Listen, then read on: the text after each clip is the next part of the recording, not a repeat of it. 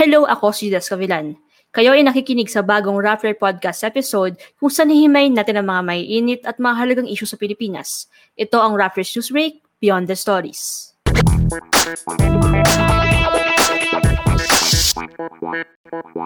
Sa episode na to, pag-uusapan natin kung ano nga ba ang trabaho ng Commission on Audit at ano ang silbi ng pagsusuring nito sa paggasta ng pera ng mamamayan. Lagi nasa balita ang COA nitong mga nakaraang linggo dahil sa mga nadiskubre nitong anomalya o hindi tamang paggamit ng pondo ng ilang ahensya ng gobyerno, kasama dito ang Department of Health dahil sa pandemya.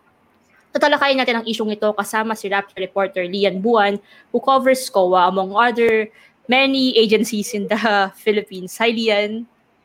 Hello, Judes. It's my first time na naka-livestream ang Beyond the Stories. And I think this is the first time na I will talk to you na hindi drug war or hindi anti-terror or justice system ang pag-uusapan natin. Well, corruption is justice, so it's still related. So, thank you, Lian, for joining me today, no? So, for my first question, anong papel na ginagampanan ng COA sa gobyerno? Gaano ba ito ka-importante at saan galing yung mandato nila? Well, the COA, the Commission on Audit, was created by the 1987 Constitution. Isa siya sa mga constitutional commissions na independent. So, it's not under the executive, it's not under the legislative, it's not under the judiciary. It's an independent constitutional commission na for it to be independent, meron din silang fiscal autonomy para hindi sila mahawakan sa leeg ng power of the purse ng legislative. What's their role in government? Their role is to audit. They're auditing 66,000 government offices. So that's around 300 national government agencies and then mga GOCCs and then all LGUs and then all state universities. So tsaka mga water boards and everything. So that's more than 66,000 government offices. At sa ngayon ay meron lang 8,000 na workforce ang COA. So they're kind of spread thinly, but as they said, hindi naman daw na apektuhan ng kanilang performance dahil nga yung kanilang mga controversial annual audit report ang gumimbal sa Administrasyong Duterte. So the role is to audit government and to make sure that these funds are being used prudently, not only just correctly, but prudently and wisely. You mentioned the annual audit reports na focus ng issue in the past few months or weeks na, diba?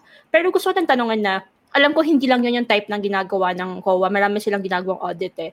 Can you tell us briefly ano yung mga to? I think except yung annual audit report kasi I'll ask you that later. All right.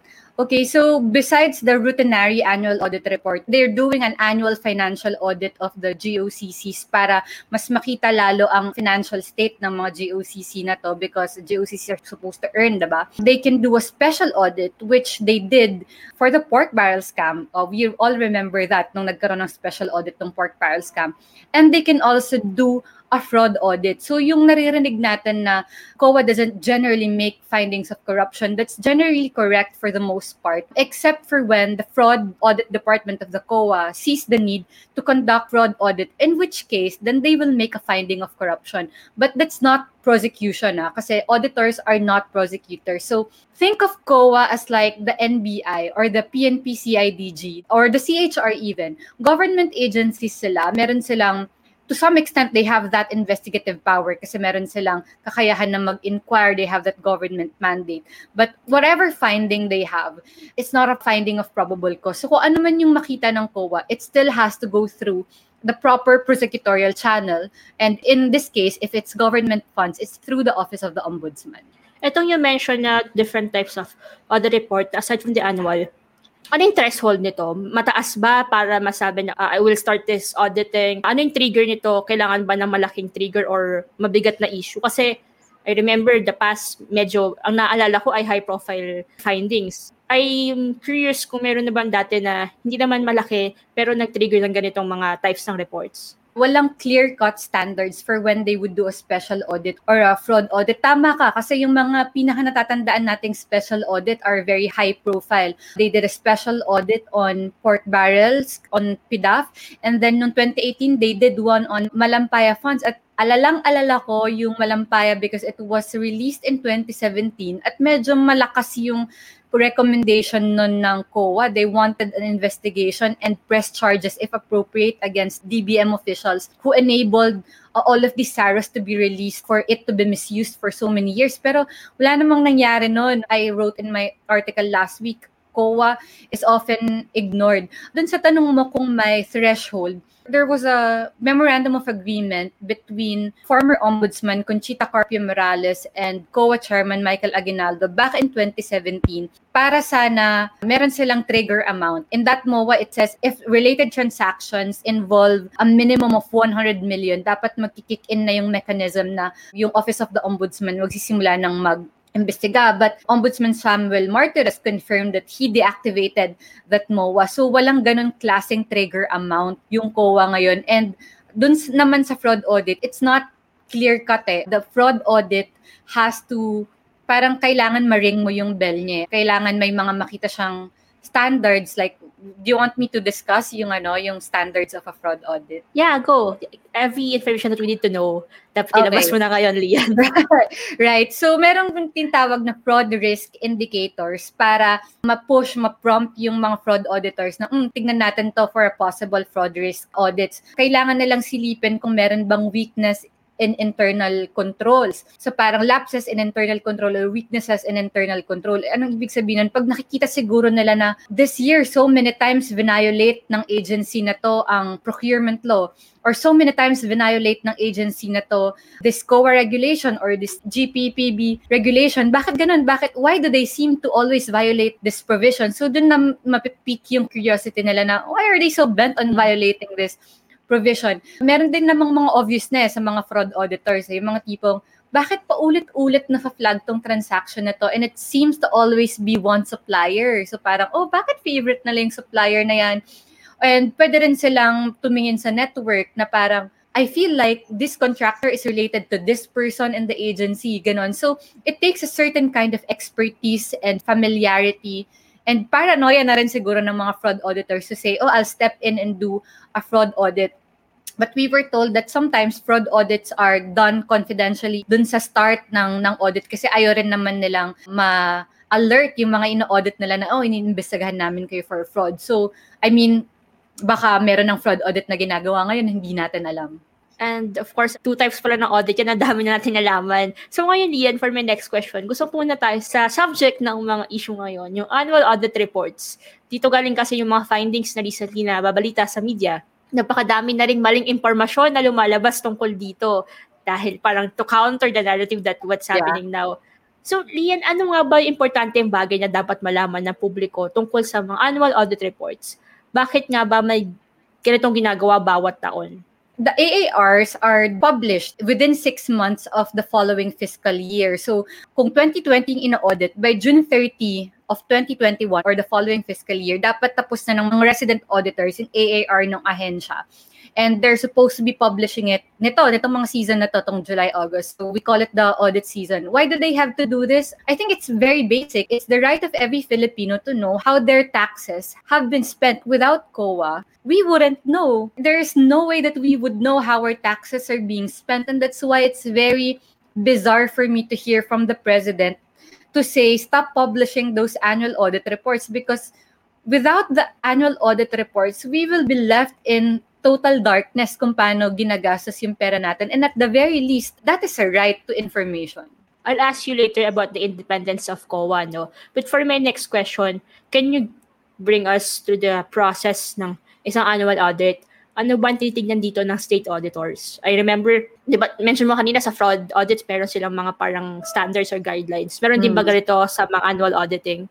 Wala naman kasi the AARs are routinary. It's supposed to happen every year. So lahat ng ilalabas na pera or gagastahin na pera ng isang ahensya or yung hindi nila gagastahin na pera, that is included in the annual audit report. Tapos yun makikita natin, meron na rin performance audit na ginagawa yung mga resident auditors sa AAR. Ito yung mga tinatawag nating value for money. So they're not just looking at, did you spend this correctly or did you spend this wise? They're also looking at, was it money well spent? Gumastos ka ng ilang milyon, meron ka bang nakitang result ng programa mo? So that's called a performance audit. And that does not necessarily mean malice kasi nga, routine na ginagawa. Ito yung sinasabi nila na procedural lang naman yan, wala namang kaso. And yes, it's procedural, but the findings that are contained in the AARs are not just wala lang. Kasi pag may sinabing unobligated funds, pag sinabing may undocumented transfers, that's not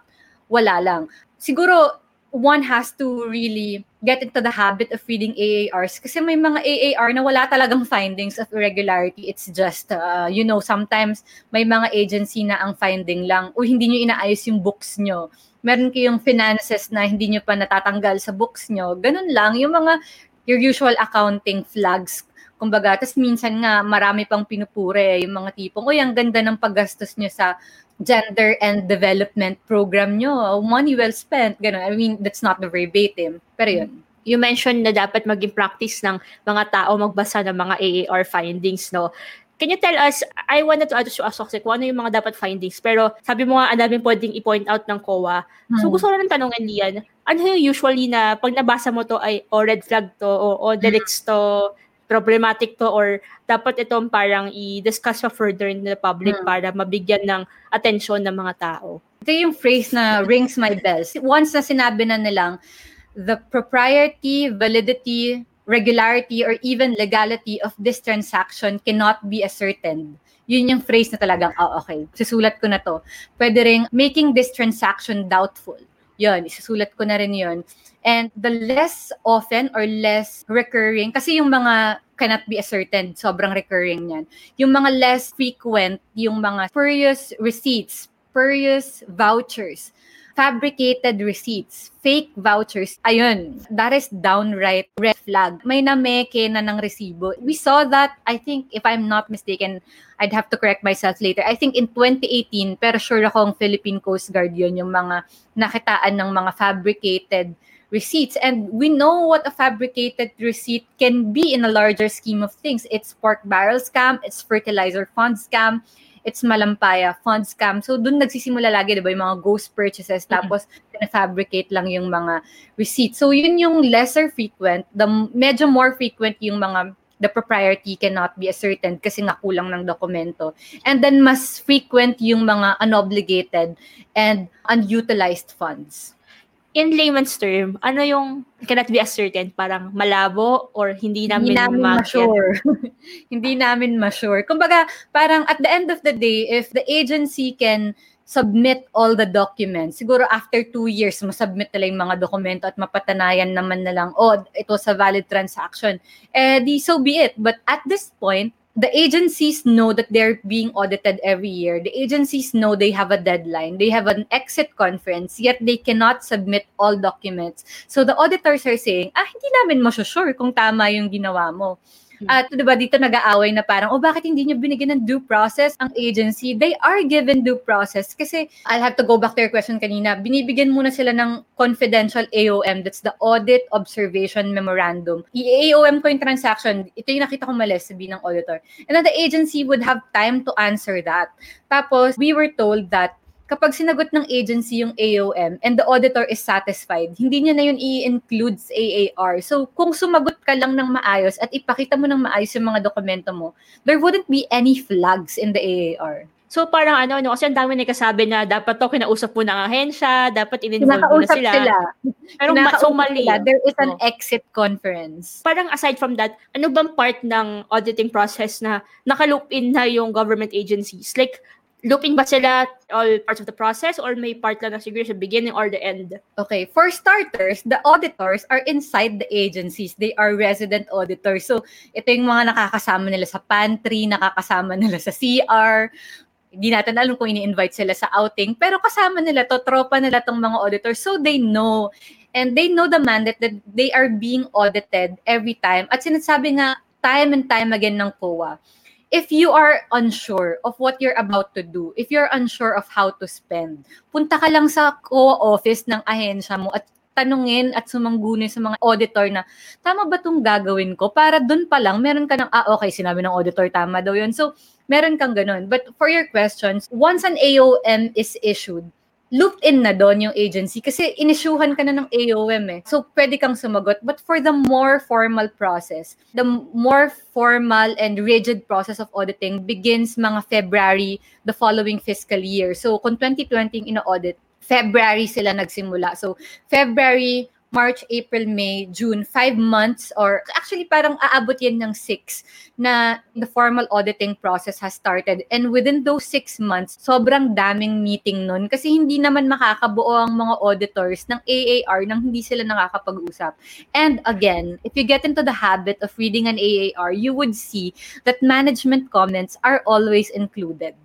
Yeah, I remember when I'm writing COA stories pag weekends, pag wala si Lian, hinahanap nga lagi yung side ng government agencies kasi most likely, kung sumagot na sila ng ayos, andun. Oo. Unless kung wala. Kung wala doon, ibig sabihin, hindi talaga sila sumagot, which is kaninong fault kung hindi kayo sumagot. We all know that too well, yung mga hindi sumasagot sa atin.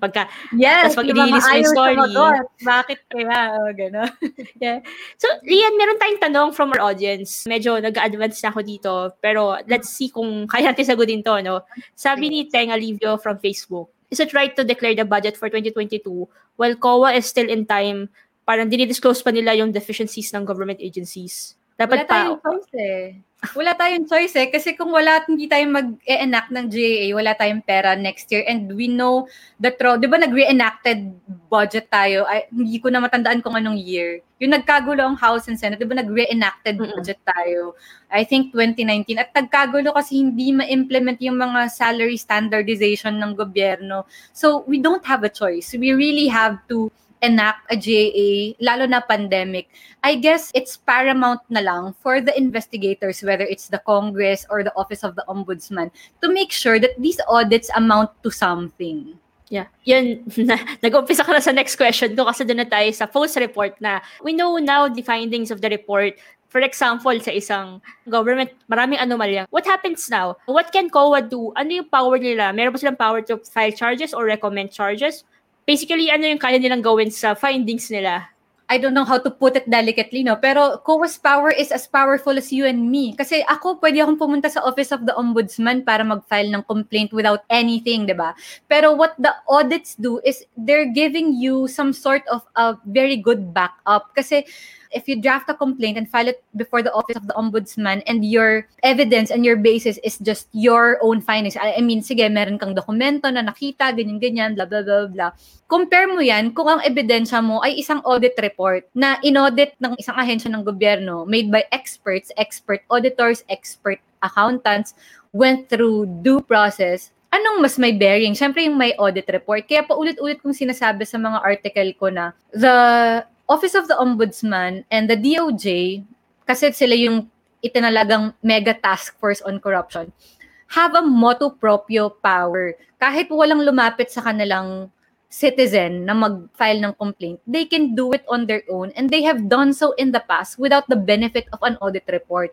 Ngayon, meron ng audit report. So parang mas pinalakas pa. Naalala ko dati, we wrote about the COA findings on the deal between DOT under Wanda Teo and her brother Ben Tulfo, yung Bitag, yung travel show sa PTV.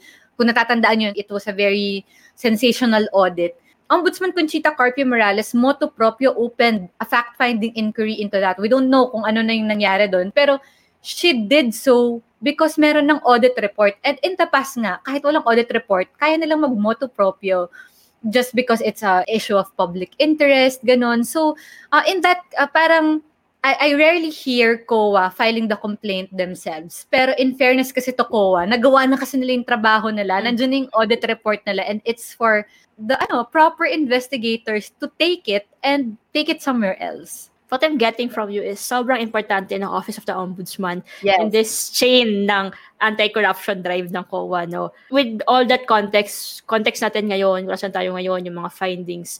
Lian, face on your... Matagal mo na rin nagko-cover ng Ombudsman. Ilang Ombudsman na rin. Hindi naman ganun katagal. Grabe ka.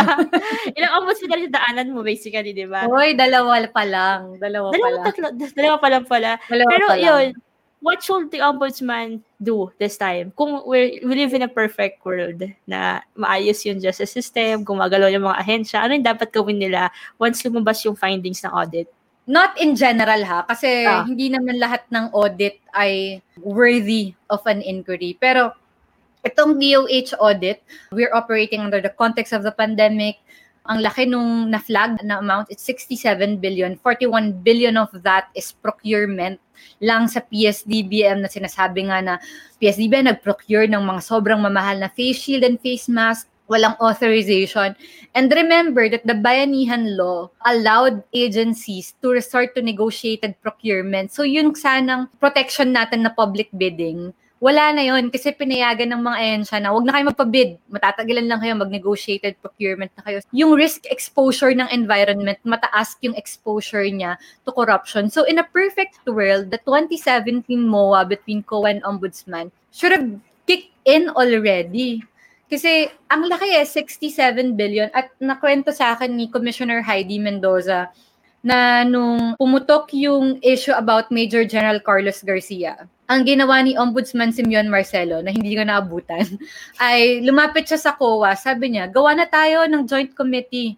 So, auditors are taking care of the vouchers. Sila yung mga accountants, sila yung mga auditor. Prosecutors, hand in hand, are working with them kasi hindi nga lahat ng auditing lapses amount to a criminal offense. Sa dinami-dami ng na-dismiss na kaso ng Sandigan Bayan, we know that all too well. So, the purpose or the benefit of an auditor and a prosecutor working together is making sure that yung mga voucher na nakukuha na ebidensya ng mga auditor, merong prosecution lens. Merong prosecutor na magsasabi na, okay, that's what I need to prove that RA 3019 or graft was violated. That is what I need to prove that technical malversation was committed. So that is the value of having an auditor and prosecutor work together. And that is the vision of President Duterte's mega task force on corruption. Kaya nga magmumowa si Justice Secretary Guevara among DOJ, COA, and Ombudsman to put not only a resident auditor in every agency, maglalagay din sila ng resident prosecutor in every agency. Now, my question is, nasa na yung MOA na yan? Last year pa yung mega task force. Galit na ba ako? Nasa na yung MOA na yan? Last year pa yung mega task force on corruption. They were so hell-bent on investigating PhilHealth. That was motu proprio and pinag-imbestiga ang NBI. In a very quick time, the NBI was able to make a conclusion and submit complaint to the Office of the Ombudsman. The question is, why aren't they doing it now for the DOH? What is so special about Health Secretary Francisco Duque or the DOH that the President himself is saying from Malacanang that I will stand with Duque even if it will bring me down? Na-all siya.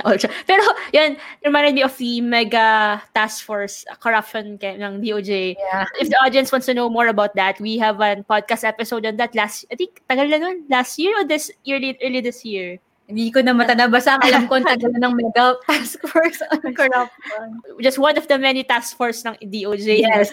Pero, Lian, are we hearing anything from the Ombudsman regarding these issues? Ombudsman Samuel Martires has issued 2 statements, both of which stand by his position that he would rather wait for the auditing process to be final. And can I expound on that? Sorry. Yeah, Isa yun kasi sa laging pinag-uusapan eh. Kailan ba nagiging final ang COA process?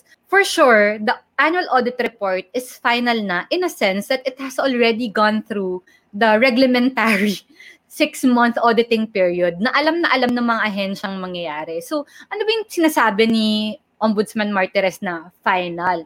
So, when the auditors transmit the AAR to the agencies, they give them 60 days to report back to the auditors kung na-comply na yung mga recommendation. Kasi pag nagbasa ka ng AAR, may mga recommendation doon.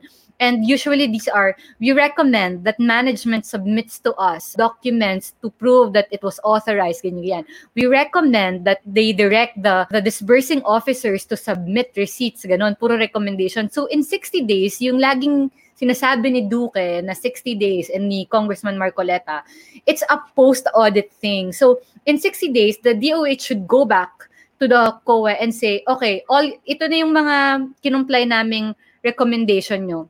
So if the auditor is satisfied, then well and good. Good for you. Good for the government. Good for us. Pag hindi talaga satisfied ang auditor, pwede siyang mag-result in a notice of disallowance. Ito yung ibalik mo sa kaban ng bayan yung ginastos mong ilang milyon para dyan because it's really not allowed. So it's a notice of disallowance. But the thing with the notice of disallowance is, kaya po siyang i-appeal mo pa siya sa Commission on Audit Proper, sa unbank ng COA, pwede mo pa siyang i-appeal sa korte kung ayaw mo talagang magbayad, kung hindi ka talaga naniniwalang disallowed yung transaction mo. Tapos minsan, wala naman nagre-resulta in a notice of disallowance. And when you read an AAR, meron folder kasi yun ng mga 10 ata yung dokumento. There's a document there called the Status of Past Years Recommendation. At pag nagbasa ka, ang daming mga recommendation na ilang taon na hindi pa nako-comply. So parang doon din nanggagaling yung frustration ng mga auditor na kahit naman mag-recommend kami, parang inaalikabok lang yung mga report namin, ganyan. So, when people say that wait for the COA process to finalize, the question is when? Kailan pa yan mafa-finalize? That's why Ombudsman Conchita Carpio Morales said, I interviewed her last week ata, sabi niya na parang if you wait for that, you're gonna wait forever. Parang pwede lang mag-delay tactics. Basically, wala bang implications or pwede silang pagalitan or what kung hindi nila kung yung documents yung hinihingi para ma-prove or ma-counter yung findings ng COA. Pag hindi nila pinasa yon within a 60-day period, meron bang malaking implications or wala naman? In a strict COA world, the auditor can issue a notice of disallowance. At malaking bagay yun kasi dinisallow mo yung transaction at kailangan mong ibalik yung pera. I mean, kung nagastos mo na yung pera, saan mo kunin yung ibabalik mo, diba? But in a larger scheme of things, nawawala na yung dito papasok yung, okay, Ombudsman, sana may gawin ka. Okay, DOJ, sana may gawin ka.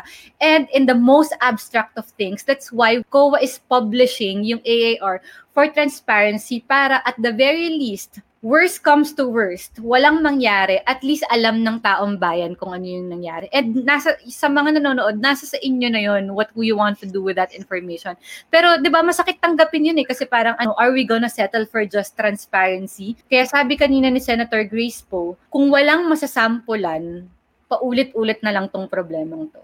Applies to many things in the government. I remember, pag may mga stories tayo on notice of disallowances, lagi siyang nasa LGU level or individual level, parang hardly ako nakakita ng government agency level. Baka nga dahil doon sinabi mo na hindi nagre-reply. Pero yan, I know, Ombudsman, malaki yung part. What can make or break itong process na to? Lahat ba talaga nasa kamay talaga ng Ombudsman at this point? Like, political will?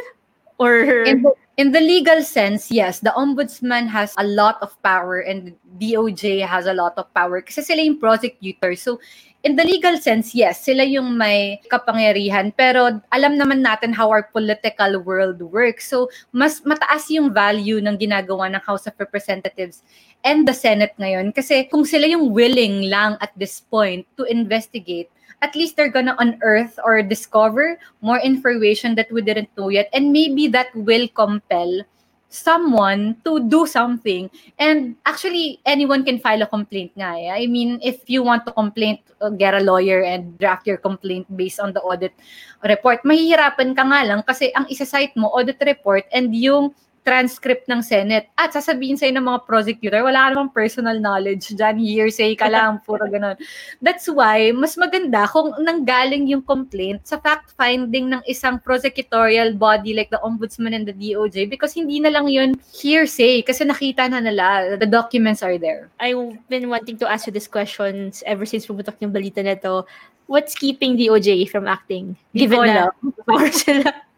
Wala pa sila statement regarding dito. Sabi ng Secretary Guevara, it's the same as Ombudsman Martires that they would rather wait for the COA process to finalize. But again, until when? Kasi if you're gonna wait for the COA process to finalize, it's really gonna take forever. Kunwari yung overstocking ng medicines and expiring medicines, just paulit-ulit na lang yan. Sobrang every year you would see that finding, not sa DOH. I mean, has it been solved? Obviously not. Kasi meron na namang finding na ganun. At sinabi nga ni Senator Ping Lacson kanina, bakit ba may overstock? Meron bang mafia sa loob ng DOH? At bakit hindi nyo ma-stop yung problemang yan? At sinabi rin niya ng mga auditor na nakausap ko every time daw recurring ang overstocking, ang isang probability dyan, my favorite ka sigurong supplier na gusto mong laging bigyan ng kontrata. Kaya kahit hindi mo na kailangan yung supply or yung stock, bibili ka and it results in overstocking. And again, going back, parang COA is always often ignored except for extraordinary circumstances like pork barrel and fertilizer fund scam. And kung walang gagalaw, wala talagang nangyayari. You have your story, you're in-depth. Ano yung title ulit ng liyan? Often ignored COA fuels pandemic outrage against the Duterte government. I wanted to ask you, bakit ba often ignored? Kasi babalik ako dun sa explanation na kasi hindi sila prosecutors eh. They don't have the prosecutorial power. Ang sad, no? Na lagi silang in-ignore. I guess that speaks of our values. Yeah. As a nation. I mean, ilang beses na rin naman tayong ninakawan, diba? Ilang beses na rin naman tayong niloko. So, ganun. And babalik ako dun sa Malampaya Fund scam. Grabe. When I read that report in 2017, I was so aghast dun sa kasi it's a scam from way back 2011 or 2001, no, not 2011. It's a scam from way back 2001. 'Di ba? Ito nga yung ikinamatay ni Doc Jerry Ortega when he was exposing that Palawan funds were being misused, and yet we're in 2021. Imagine special audit na yun ng COA. Wala rin naman nangyari. So, yan, parang from our conversation, clear-cut naman na parang na-counter na lahat ng mga gustong messaging ng government na una sabihin walang due process, pero may process naman talaga dahil involved sila parang maraming parts na involved sila na binigyan sila ng tamang oras para mag-answer sa findings. And may mga lumabas sa hearings na nasagot naman ng COA. Pero bakit ganito yung presidente? Bakit outright inaaway niya yung COA? Outright sinasabihan niya na huwag niyo i-publicize. Marami na rin health secretary mismo sinasabi niya, winarak niyo kami. Hindi na kayo naawa sa amin or wala ganang may crisis. Bakit ganito yung response nila sa COA when in fact, every year naman ginagawa to, and in the past, nagkaroon na ng mga audits na kahit beyond this administration, may mga high-profile audit findings na naisalabas, na inatake na yung mga tao, it cost some people their election, even their retirement benefits dahil nag-convict sila. Bakit ganito, in this administration, in this context, ganito yung reaction ng administrasyon? I mean, I don't know if I can answer that. I mean, President Duterte, at least is being transparent. Hindi naman bago yung pagtingin niya sa COA. If we remember data, sinabi niya, push them down the stairs, kidnap them, torture them. So, actually, mild pa nga yung sinabi niyang ignore COA. And ang mahirap niyan is when he says, don't publish the AARs. Kasi, shocks, anong mangyayari pag sinabi niya and actually the COA is really compelled to not publish the AARs? That's gonna be a massive blow to freedom of information and transparency. So, medyo doon ako kinakabahan kasi yung push them down the stairs, kidnap and torture them, well, it's bad. But, I mean, you can say what you want, parang ganun. Pero, natatakot ako sa posibilidad na pag inulit-ulit ng presidente at pag merong inside negotiations na, wag na kayong mag-publish, ganun, nakakatakot yun kasi baka COA is really driven not to publish kasi there's no explicit text in the Constitution that says they should publish. Actually, nasa GAA siya, nasa GAA siya na they should publish pero pwedeng tanggalin sa GAA next time. I mean, I don't know the whole constitutional implication and the whole constitutional basis of it. Pero nakakatakot kapag COA is driven not to publish those reports. At balikan ko lang, nga, hindi naman, it's not new to the Duterte presidency. Naalala mo nga kay Noynoy dati, post-Yolanda, ang dami ring adverse findings ng COA na nabubulok yung mga food packs ng DSWD dati, diba? Kaya nga nagkaroon ng one of the campaign narratives against Mar Rojas in 2016 is, where are the Yolanda funds? Ganon. Those all came from audits, yung mga nabulok, yung mga food packs from foreign donors nung Yolanda. It's not new that the Duterte government is not special. Well, they just have the they just really have the misfortune of being the one who has to manage the pandemic. But that does not excuse them. May next question, Ian. Ano pa iba nakita mo na posibleng takot ka mangyari if continue na inaatake at pinipressure ang COA at this point, aside from publishing the COA reports? Well, you could say na baka i-water down or mag-hold back yung mga resident auditors from doing their job. Pero like all of the people I've talked to so far, describe talaga auditors as matatapang talaga at as in hindi talaga sila nagpapatalo, ganun. I mean, these are very professional auditors and accountants and they really take their mandate to heart. Kaya you can say that na baka it will get to them, na baka mag-hold back sila, they rein in themselves. But so far, everyone I've talked to are saying hindi yan gagawin ng mga auditors. And for the next question, Ian, in the context that we're in, pandemya, maraming perang ginagastos dahil ng pandemya, bakit importante na independent ang COA?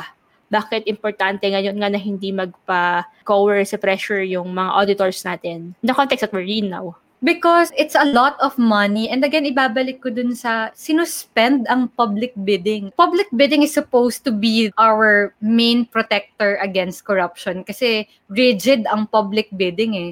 As in, sobrang daming rules ng public bidding. And we understand that under a context of a pandemic, you have to really expedite purchases. Kaya sa Bayanihan Law, binigyan ng green light yung mga agency na huwag ka na magpa-public bidding, mag-negotiated procurement ka na. And to some extent, naniniwala naman tayo na kailangan yun kasi urgent talaga eh. It's a matter of life and death. Every second, every minute may namamatay. So, yeah, we get it. We get it na kailangang i-waive ang public bidding. But also, pag winave ang public bidding, tumataas yung exposure to corruption and ang daming pera nito. So, not only do we have to watch where our money goes, we are operating in a context where people may potentially die due to misuse of money. So it's no longer just this very abstract concept of funds or protecting yung kaban ng bayan. Malapit sa sikmura ng tao na kapag merong na-misuse na pera, baka it's equivalent to a ventilator that was not available to this person. And the auditor said that sa AAR nila na it could have saved so many lives if these opportunities were not missed by the DOH. And for my last question, Miss Lian, for our audience na we're watching right now, no? And sabi mo nga kanina na dapat bantayan yung mga nangyayari. Ano yung mga dapat abangan nila or bantayan in the coming months na parang dapat i-monitor nila or pag nangyari to, delikado, kailangan i-follow through or what? Number one is they have to really monitor yung investigations into the PSDBM. The PSDBM procured face shields for 120 pesos per piece and face masks for as high as I think 37 if I'm not mistaken or 27. Kokorek ko na yung sarili ko mamaya. Yeah. Pero mahal. Bumili sila ng ganun kamahal and hindi nila mabenta yon sa mga client agencies nila. So sa face shields pa lang, merong more than 400,000 na nakatenga lang sa mga bodega at hindi nagagamit and it's causing government 60 million in revenues. Add to that the face mask na pwedeng mag-expire. The government is missing out on 95 million pesos in revenues kasi hindi nila mabenta yung mga face mask and face shields na binila nila sa napakamamahal na presyo. And kanina sa Senate, sinabi na yung fund transfer ng DOH ng 41 billion pesos to the PSDBM, bakit walang MOA? And bakit pinayagan yung PSDBM na mag-procure? Eh, hindi naman common use supplies ang face shield. It's supposed to be the DOH that has the expertise to buy that kinds of items. So, kailangan nilang bantayan yun kasi more than a year required tayong mag-face shields. Tapos, meron palang 400,000 face shields na nakatagba lang sa mga bodega ng BBMPS. So, dapat interesado ka kasi hindi mo lang tax yung pinambili dun sa mga face shield na yun. It affects your life kasi ikaw yung required na gumamit ng face shield. And next, outside of DOH, we're seeing billions infused into the budget of the NTF-ELCAC na nakita nga natin, sinulat natin nung nakaraan na merong milyon na pinunta through TESDA. And TESDA is saying, kasi kami yung head ng poverty reduction cluster ng NTF-ELCAC. So, we're using that fund for the livelihood programs ng mga rebel returnees para sila, na parang, bakit kayo yung nagpa-facilitate niyan? Eh, sinabi na nga ng COA na actually, yung scholarship funds nyo, yung rule to use scholarship funds of TESDA already caters to a wide variety of clients. So you didn't have to course it through the NTF-ELCAC. Kung gusto nyong tumulong ng rebel returnee, you can do it as TESDA. You can do it within the strict definition of TESDA scholarship fund. So COA is asking, why course it through the NTF-ELCAC? So the NTF-ELCAC is a very interesting budget to see unfold. Inamin naman na ng COA data na mahirap siyang i-track kasi baka most of that, malami dun sa budget na yon will be used as a confidential and intelligence fund item. So pag intel na yon, hindi mo na yun mo-audit.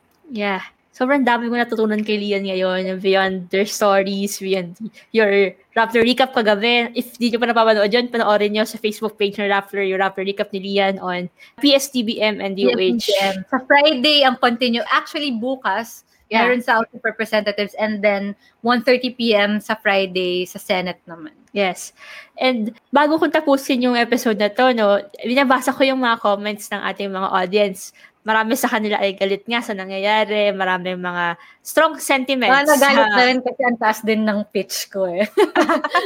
Na-carried away sila. Pero I would like to tell our audience na if gusto nilang ipatuloy yung discussion na to, pwede sila sumali sa isang Facebook page, a Facebook group ng Rappler kung saan pinag-uusapan natin ng mga different issues in the country na nangyayari ngayon sa ilalim ni Presidente Duterte. Ang pangalan ng group na to ay ang Rappler Room. Thank you, Lian, for joining me today and for explaining to us yung mga nangyayari ngayon, yung mga bawat sulok na COA. Alam ko technical masyado minsan, pero kailangan malaman talaga ng tao kasi pera natin to, taxpayers to ng bayan. At ultimately, itong mga pera na to na maling spending, misspending, ang affected dito ay mga projects na dapat tayo nakikinabang. At buhay. Yeah, the pandemic, yes. Thank you, listeners, for tuning in. If you would like to be updated on this and other issues, huwag kalimutan na i-follow ang Rappler News Break sa Facebook, pati na rin sa Twitter. Kung gusto mo na access to exclusive content and events, pwede ka sumali sa Rappler Plus. Kung meron ka namang gusto na topic that you think we should discuss in our podcast, pwede ka mag-email sa investigative@rappler.com. Again, I am Jonas Gavilan, and this is Newsbreak, Beyond the Stories.